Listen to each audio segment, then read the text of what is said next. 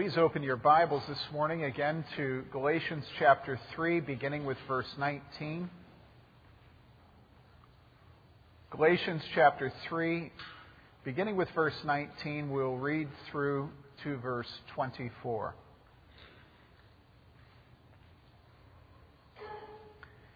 This is the Word of God, and it is eternally true.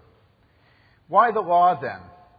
It was added because of transgressions, having been ordained through angels by the agency of a mediator, until the seed would come to whom the promise had been made. Now a mediator is not for one party only, whereas God is only one. Is the law then contrary to the promises of God? May it never be.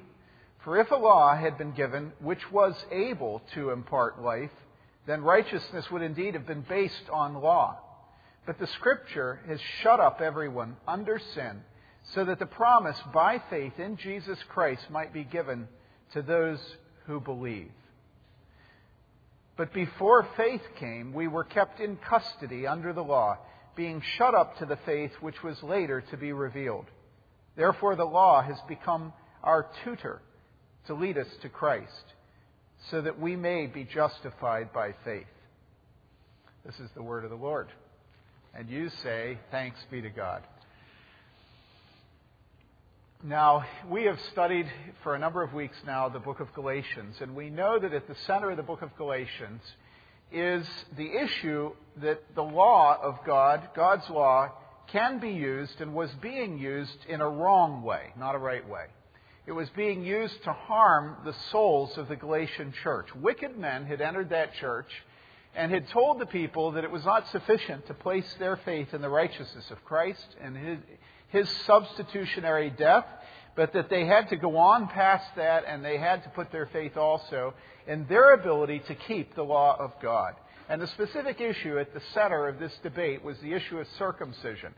And so it's good that you place your faith in Jesus. It's good that as Jews and Gentiles you see Jesus as being the one to whom the Old Testament points. It's good that you are trusting in the righteousness of Jesus Christ, but don't think that that is sufficient to please God. You must become Jews. You must yourself now produce righteousness. And without that righteousness, you can't be saved, because faith is a matter of showing itself and proving itself. In fact, faith is insufficient. Faith must be combined with the law. It must be combined with works. The promise is insufficient in itself. It must be combined with obedience. Now, if we're inclined to think that this is a small theological battle, and of course to say that is really to say nothing, because today we've been taught to think of every theological battle as a small battle. We've been taught to think that what really matters is what we do, not what we think, not what we believe, not the doctrine that we hold to, but our sentiments, our feelings, our emotions. And so if I say it's a theological battle, all of you tend to yawn as Stephen prayed. And to think, well, this is one more of those places where men all through the ages have jousted with one another, have gone out in their ranks and sought to prove that they are better than one another. In other words, theology doesn't matter, doctrine doesn't matter, what we believe doesn't matter, what we do is what matters. Now, this is a false opposition. It's absolutely false. Faith and practice always go together. Always. And here we go. I can see it coming. Boy, has this been brought home to me this last week. Two ways. One that won't cause you to suck in your air, and the other which will. First, the one that's calm. I'm reading this last week an article in a journal called The New Criterion, and it's an article that's a review of a book that's written by a professor of law at University of Chicago. Her name is Martha Nussbaum. Some of you have heard of her. And she has written a book attacking the concept of shame. Now, the reviewer says quite rightly that It's kind of a no-brainer that there's no need to attack the concept of shame in our culture today because it's dead. I mean, when is the last time anybody has shamed you, other than maybe your mother or grandmother, more likely your grandmother? You know, somebody said this last week, that they say to their child, "Shame on you." And I thought, I remember that. Well, anytime you think I remember that, you know it's dead. Right? Shame is dead. There is no shame. We are a shameless age. It used to be that if you read about the ancient world, you'd grow red in the face just reading about what they did. But today we read about it and we think, really, they're just like us. So here this woman is writing a book about the great threat to American civil relations called shame.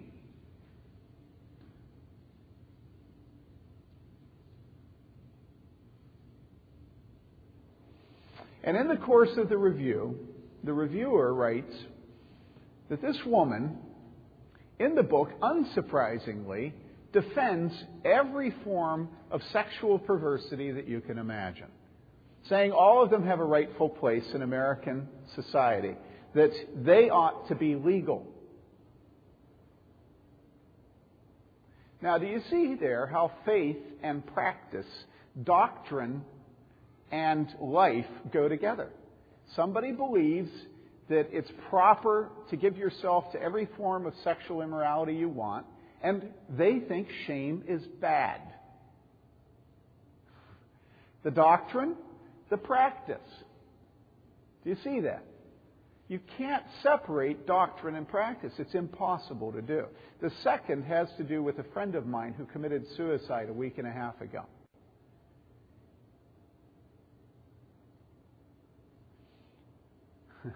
I used to do this at my old church, and I'm going to do it now, and that is I want you to turn off the recorder, please. I won't. A couple of meetings ago, we had a great fight on the... And so we come to what is a doctrinal section of Scripture where there are very precise arguments being made, where you have to think about meanings of words. And we yawn and we get tired and we think it shouldn't be this hard. Certainly, spiritual truth is spoon-fed. But brothers and sisters, it's not. All of the apparatus of the Old Testament, the Passover and every detail of it, even down to what happened in Egypt on the night that the death angel went through, even down to what part of the home the blood was to be spattered on.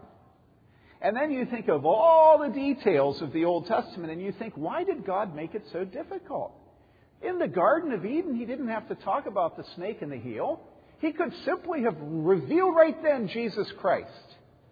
You know, why go through all these laws of what you're to eat and what you're not to eat, and when you're supposed to do this and when you're supposed to do that, and this religious festival and that religious festival, and all the distinctions between who does what? Like, for instance, you know, why does it have to be Levites who carry the ark? And why do they have to carry it with poles? Why can't they have it on a cart?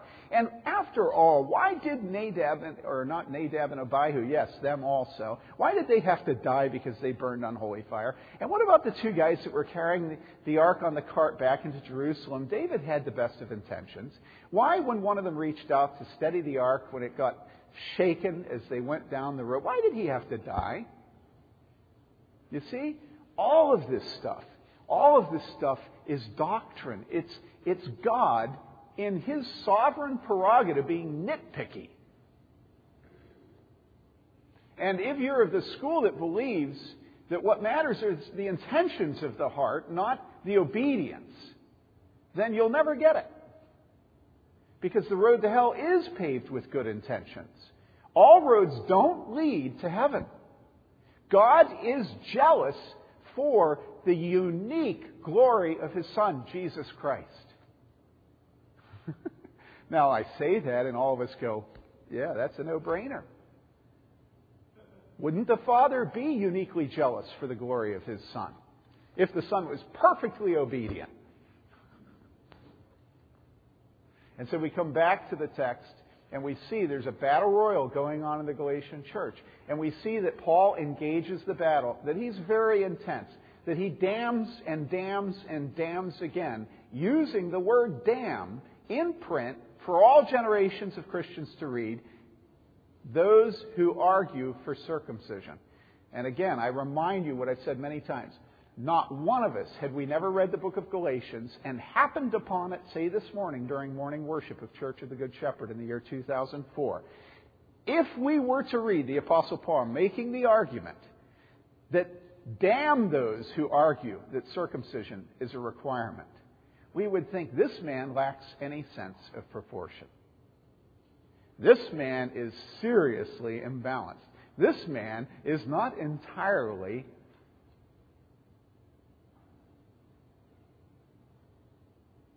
sane. As a matter of fact, I've often said that I think Paul is insane. And I think any of us that love Jesus and that understand the Word of God are really insane. We're insane in our biology classes. We're insane in the union. We're insane as grandmothers. We're insane in everything we do because there is no peace, there is no truce between the ruler of this world and the ruler of the universe who made us and who has given us this his truth. And so what this is a long plea to you to do not grow impatient with doctrine. Do not think that Tim really preaches well when he just looks up from the Bible and just speaks from his heart. Now, I understand what you mean, but what about when I speak from a book? What about when the book is the Bible? Well, yeah, that's what we mean, from the Bible. I say, well, what about when I call your attention to the meaning of a particular word in that particular book? Well, but look at us when you speak. I say, but what if I have to be precise and I have to read what I'm going to say? Well, yeah, but look up a lot. And I say to you, okay, fine, I will, if you will promise that you will not be impatient and yawn at theological arguments, but that you will believe that lives hang in the balance of words and sentences, that we are people of the book, we are people of the Word, and that this is the Word, and that we must be devoted to it. And that means sometimes we're going to have to get out a dictionary. And that's one of the things we're going to do today. Now, returning to then our text, if I have your patience, if I have your attention for a theological argument, look at the text and you'll see it is theological.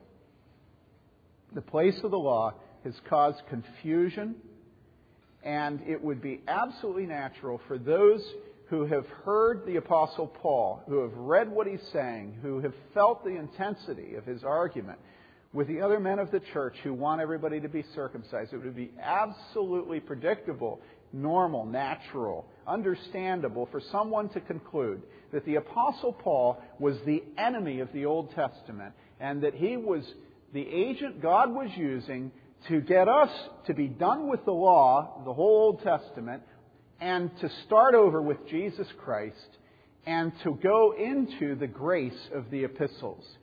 That we would once and for all say, I will not try to keep the law. The law has no place in the life of a Christian. It is grace and grace alone. And Paul shoves us over to the other side, and it would be absolutely understandable if we would say what the Jews said when Paul came into the temple, and they cried out, trying to create a riot around Paul, trying to kill him. They cried out about Paul, men of Israel, Acts 21:28, come to our aid. This is the man who preaches to all men everywhere against our people and the law and this place. So that's the understanding of the Apostle Paul. He preached against what? Our people, the law, and this place, namely the temple. And so if today we were to say the Old Testament's over, we're New Testament people, and now that Jesus has come, God has used Paul to reveal to us the purpose of Christ's coming, and that's in the epistles. We're people of the epistles. Okay, we're people of grace, not of the law. Well, Paul anticipates this. And Paul, having made the case that we are not to be saved by the law, stops and says the question that all of us have. We love doubting Thomas. Thomas says, Lord, I won't believe until I put my finger in the hole in your side. Well, here we have Paul, again, lowering himself as Jesus did. Thomas, here, put your finger in my side. Paul says, okay, this is your argument. Your argument is, why the law then? All right, why the law then? And that's how our text starts. And then he says it was added because of transgressions. Now, what does he mean when he says it was added because of transgressions? Well, first of all, let's look at the second half of this verse. Having been ordained through angels by the agency of a mediator until the seed would come to whom the promise had been made. Now, this answer is not easy to understand. It's not immediately apparent what Paul means when he says it was added because of transgressions. It's important to note that so far in the book of Galatians, we have been dealing with the place of the law and the promise in the history of salvation. The law has different uses. We are only addressing one of those uses here, namely the way God uses the law in the work of, yes? In the work of, say it, salvation. He's addressing the use of the law in the work of what? Salvation.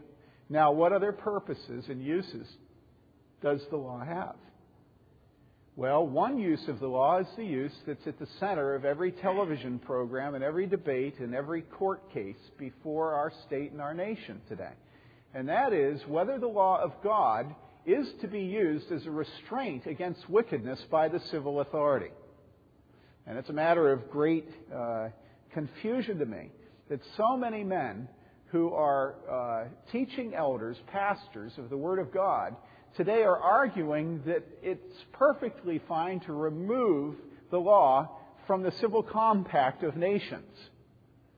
And so you have a professor at my denominational seminary Covenant arguing in public that sodomy laws should be taken off the books of our country. He's an ethicist. He's a professor of theology. He argues remove sodomy laws from the books of laws of our country. Now, I don't want to get into why he does that, but I do want to say that clearly the law of God has been a great gift to civilization. And if you look at the history of Western civilization, you think, why is it that when missionaries went to India and to China, they gasped in shame and horror seeing little baby girls left at the side of the rivers? Why didn't they just handle that as one more normal part of life? Well, because they had been raised in Western civilization where we had repented of the exposing of little girls by the sides of rivers and allowing them to die. It had been known before. As a matter of fact, in the ancient world, it was very common. You take any child you don't want, and typically they are little girls, and you leave them out. You expose them, and they die.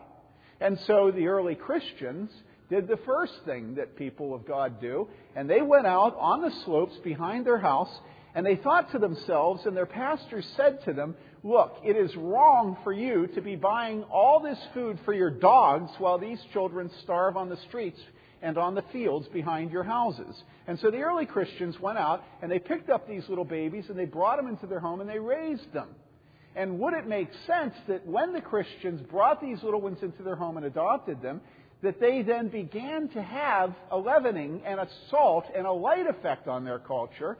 And pretty soon their culture and the Roman emperor changed the law so that in a few centuries, and that's a short time in history, it was against the law to commit infanticide. And then pretty soon also it was against the law to kill unborn children in the wombs of women. It was well known in the ancient world how you could get an abortion. It's just that our antibiotics made it much safer today. And again, Christians influenced the law. And what happened to hospitals? Christians influenced the law and the sick were cared for tenderly. What happened to prisons? Christians influenced the law and it was no longer the responsibility of the loved ones to come in and provide food and care or the prisoner would die. What happened with slavery? It wasn't liberals that got rid of slavery. What a joke. It was Christians. And what about child labor? It was Christians. You want to know what the world is like where the law of God has no place in the civil compact in civil society? Go back to India. Go back to China. Both places are so frequently killing girls in the womb and after birth that what happens? The entire proportion of men to women in India and China has changed. So that now they're up to currently, what is it, Lucas? Would you say 5%? 3%? 6%? Anyhow, it's a significant percentage. And when you're talking about billions of people, think about this. And so here we are in the Western world. We have had the inheritance of Christians being the salt and light Jesus commanded us to be.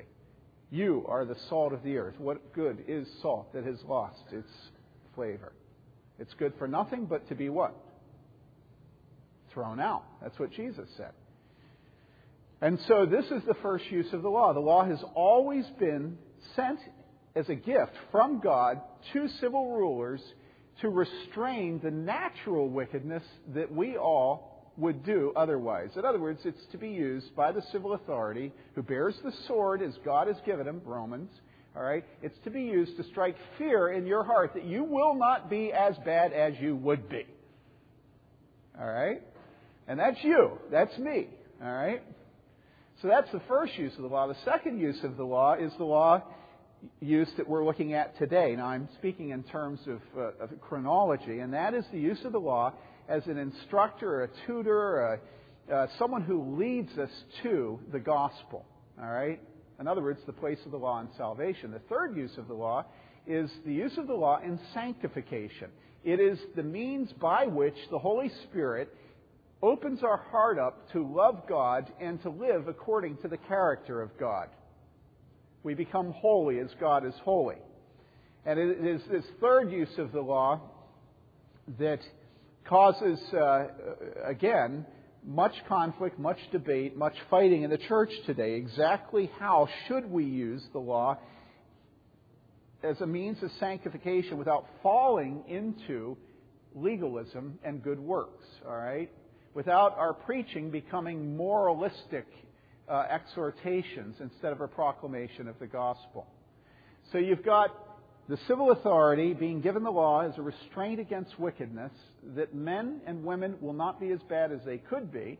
You've got the use of the law driving us to the cross and to salvation by faith alone. You've got the use of the law where it is the means the Holy Spirit uses to lead us to holiness as believers. Now, that third use of the law is what the Old Testament refers to when it says that in the New Covenant, the law will be what? It will be written on our hearts. So, when the Old Testament points forward to the dispensation we live in, all right, it does not say it's a lawless dispensation. It says that it's an unbelievably lawful dispensation. So lawful that it's no longer simply the repressing and fearful effect of the civil authority impressing it upon us, but now it is a part of who we are. And if you know Jesus Christ, and if you love Him, and if you've learned what it is that He means when He says that we are to take up our cross and follow Him, if you've learned what He means when He says that we are to be one another's neighbors, that we are to give ourselves serving the needy, then you look back at the Mosaic Law and you think, how nitpicky and limited and superficial and small and superficial and thin and it is. Because once the law of love is written on your heart, once you see Jesus' character for what it is, once you hear the Sermon on the Mount, you have heard it said that you shall not commit adultery. But I say to you that any man that looks at a woman with lust in his eye has committed adultery. All of a sudden, you, as a Christian, you say, I'd like to go back to the Old Testament law. Right? All right, now, 3 uses of the law: civil authority, salvation, sanctification. Throw out the 2 on the side. throw out sanctification, throw out the civil use of the law. That is not what the Apostle Paul is speaking of here when he asks the question, the rhetorical question, why then the law? He is addressing the issue of salvation at the center. All right? And this is where he goes. We're dealing with salvation, how a man can stand justified before God. Only one of these three purposes is what the Apostle Paul is dealing with. And here is his answer. Why the law then? It was added because of transgressions. Now, if we look at the parallel text in the book of Romans, the 5th chapter, the 20th verse, we'll find an almost identical statement. And there it says, the law came in so that the transgression would increase. So in Galatians 3, it was added because of transgressions. Romans 5, it came in so that transgression would increase. The law of God was added, it was sent for the sake of transgression, specifically that transgressions would increase. Now, this is not a simple response, is it? This is not something that's intuitive. This is not something that you hear it and you go, yeah, that's what I thought. Right? Who would ever have thought, let alone said, that God sent His law into the world so that there would be an increase of sin? So that men might become worse transgressors, so that failures might multiply. I mean, you would never have thought that. You would have thought that it was sacrilegious to say such a thing.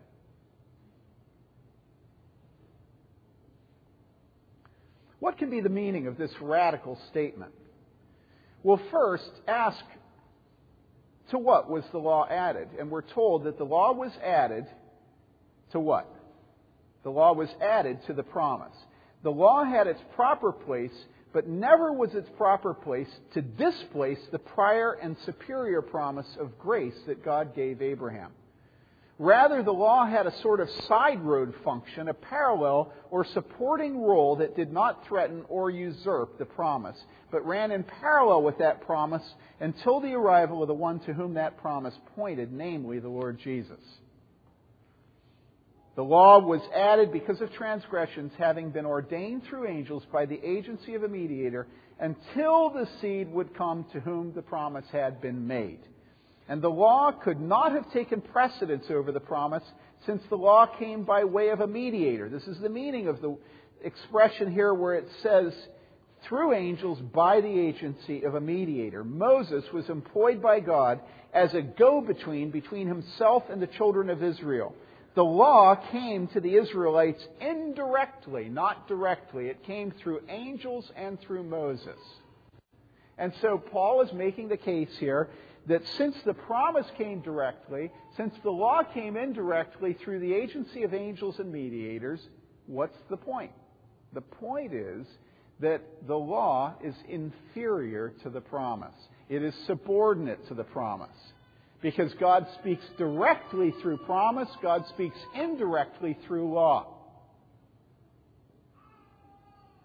Now you might ask yourself, when the law was given, Moses was interposed between God and the people, but when the promise was given, Abraham received that promise directly from God. And you might ask yourself, so again, why the law? If the whole point of Galatians is to establish the superiority of the promise, why the law? What's the point of the law? The law was added because of transgressions. The law was added to the promise in order that man might become aware of the infinite gap between himself and his Creator, between sinful man and the holy God who made him. And as understanding of the law was added, it was inevitable that sin would increase. The law, Romans 5, came in so that the transgression would increase. You see, when we know the law, we are driven by that knowledge to transgress that law. The minute our father or mother says no, we say yes.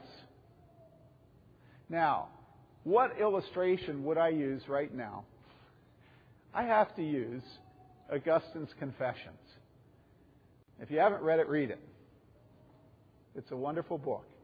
But there's a very well-known episode in Book 2 of his Confessions, chapter 4, where he says this. He's talking to us, and don't you wish that autobiographies were written like this still today?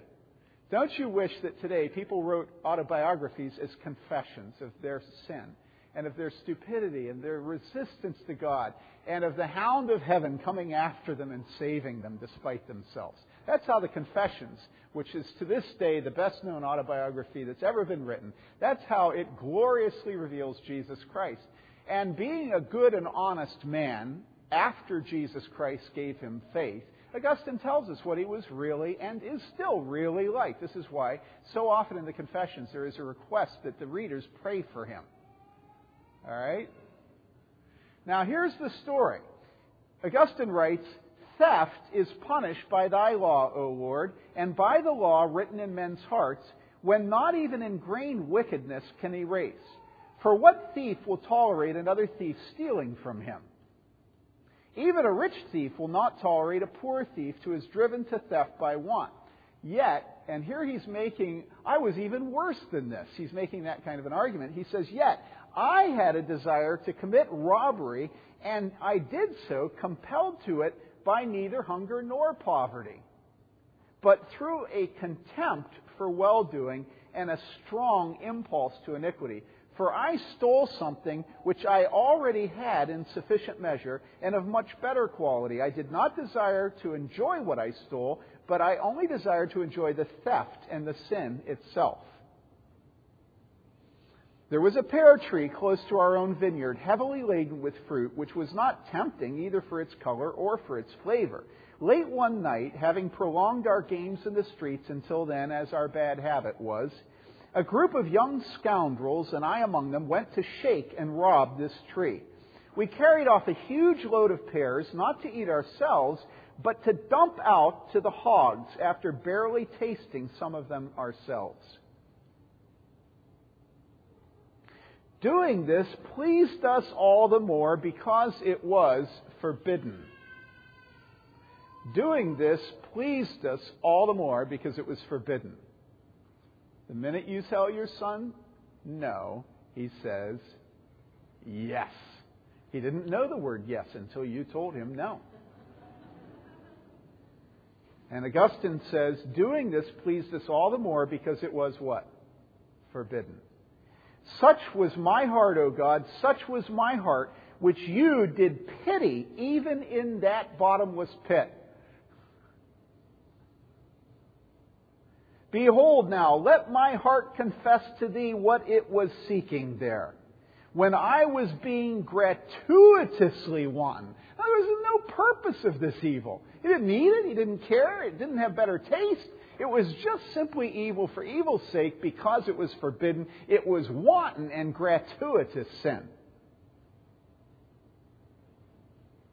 "I had no inducement to evil, but the evil itself. It was foul, and I loved it. I loved my own undoing. I loved my error. Not that for which I erred, but the error itself. A depraved soul falling away from security in thee to destruction in itself, seeking nothing from the shameful deed, but shame itself." And the Apostle Paul says the law was given so that transgressions might be known and that they might increase. Now to what end? To the end that man might despair of himself. You see, people who grow up in a country where the law is no longer a part of our civil society, where it no longer is on the books of law, where judges call evil good and good evil, are people who have been robbed of coming to the end of themselves. How can someone who is completely unaware of the no to theft come to the repentance of Augustine?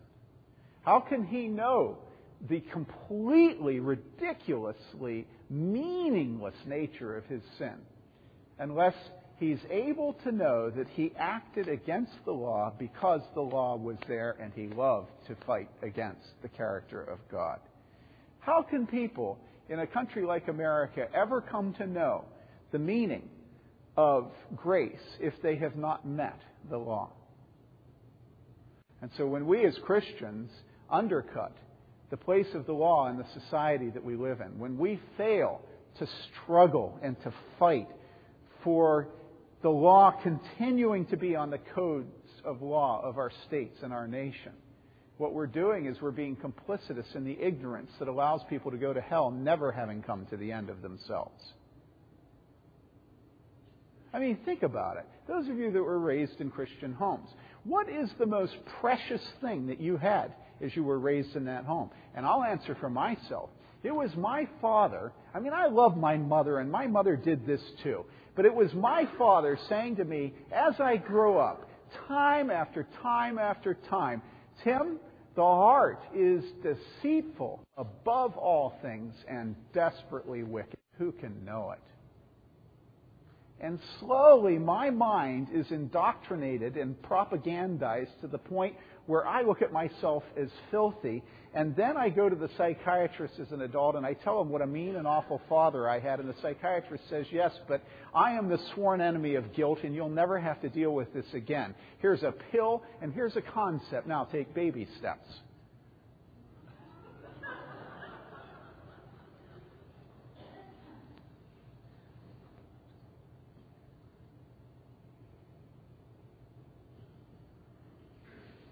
I despise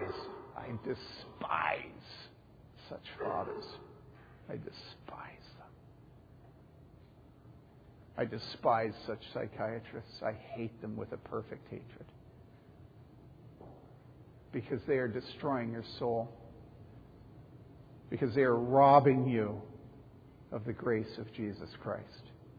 When a father and a mother fail to hold before you the awesome holiness of God, they have failed at the single most important task that God has delegated to them over that child who belongs to God and not to them. And when you're surrounded by a soft and effeminate and sentimental culture that thinks that everyone should be a mother and hate fathers, I want you to understand that fathers are God's gift to you just as much as mothers. And if you have a mother or a grandmother who points out your wickedness to you in such a way that you are driven to despair of yourself, that mother is fatherly good. And praise God for all the mothers and grandmothers who have not allowed their sons and their husbands to destroy the souls of their children. This is not a rant against femininity, but this is a defense of the fatherhood of God, of the holiness of God, of the necessity of the law bringing you to an end of yourself. And I'm going to tell a story to end. And the story is about my son Joseph. Joseph has had a lot of things easy in his life, and one of the things is intellectual pursuits. But then the time came where he came home and admitted that he was at an end of himself. And I remember us sitting around our butcher block table in the kitchen. And as a father, my discussing with Joseph his inability to do the work that was necessary to get the grades that he should get because of his ability. And I don't know how long it went on. It must have gone on for an hour to an hour and a half. And it just went on and on. And of course, I was completely focused on his will. What is wrong with your will, Joseph? Where is your will? Don't you know you have to at some point say no to all these good relationships? No to all these late night conversations. At some point, you can't study a language and not learn it. You can't just get good grades by osmosis. You can't just produce without sweating. Joseph, what's wrong with you? And of course, everything I'm saying, I'm thinking about myself, which of course is why many of us avoid any discipline. Because we don't want to have to think about ourselves. What's wrong with that boy is that he has me for a father. And what's wrong with me is that I have Adam for a father. Joseph is the product of Adam. And we talk, and I say to him, Joseph, come on, work, what's wrong with you? Are you a wimp? Work, okay? And I go on and on and on. And pretty soon what happens is a meltdown. And Joseph just starts crying. And he's in college. And I say to him, Joseph, where are we? And Joseph says, I know what I need to do, but I can't do it. And then we go up to the bedroom, and then I'm crying. Joseph's crying, I'm crying, right? And all of a sudden, God reveals to us both that Joseph is a man, a woman, a son, a daughter, that he is the child of Adam.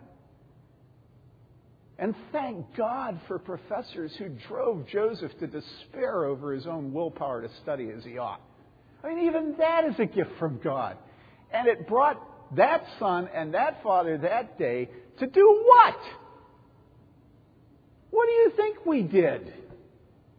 Well, we set up schedules and Monday, Tuesday, Wednesday, Thursday, Friday, Saturday, not Sunday because we don't study on Sunday, right? And then broke it down into hours. And then I'm going to call you every 15 minutes this next week, son, when you go back to Nashville, you know. Is that what we did? No. What we did was we both bowed our heads and we prayed.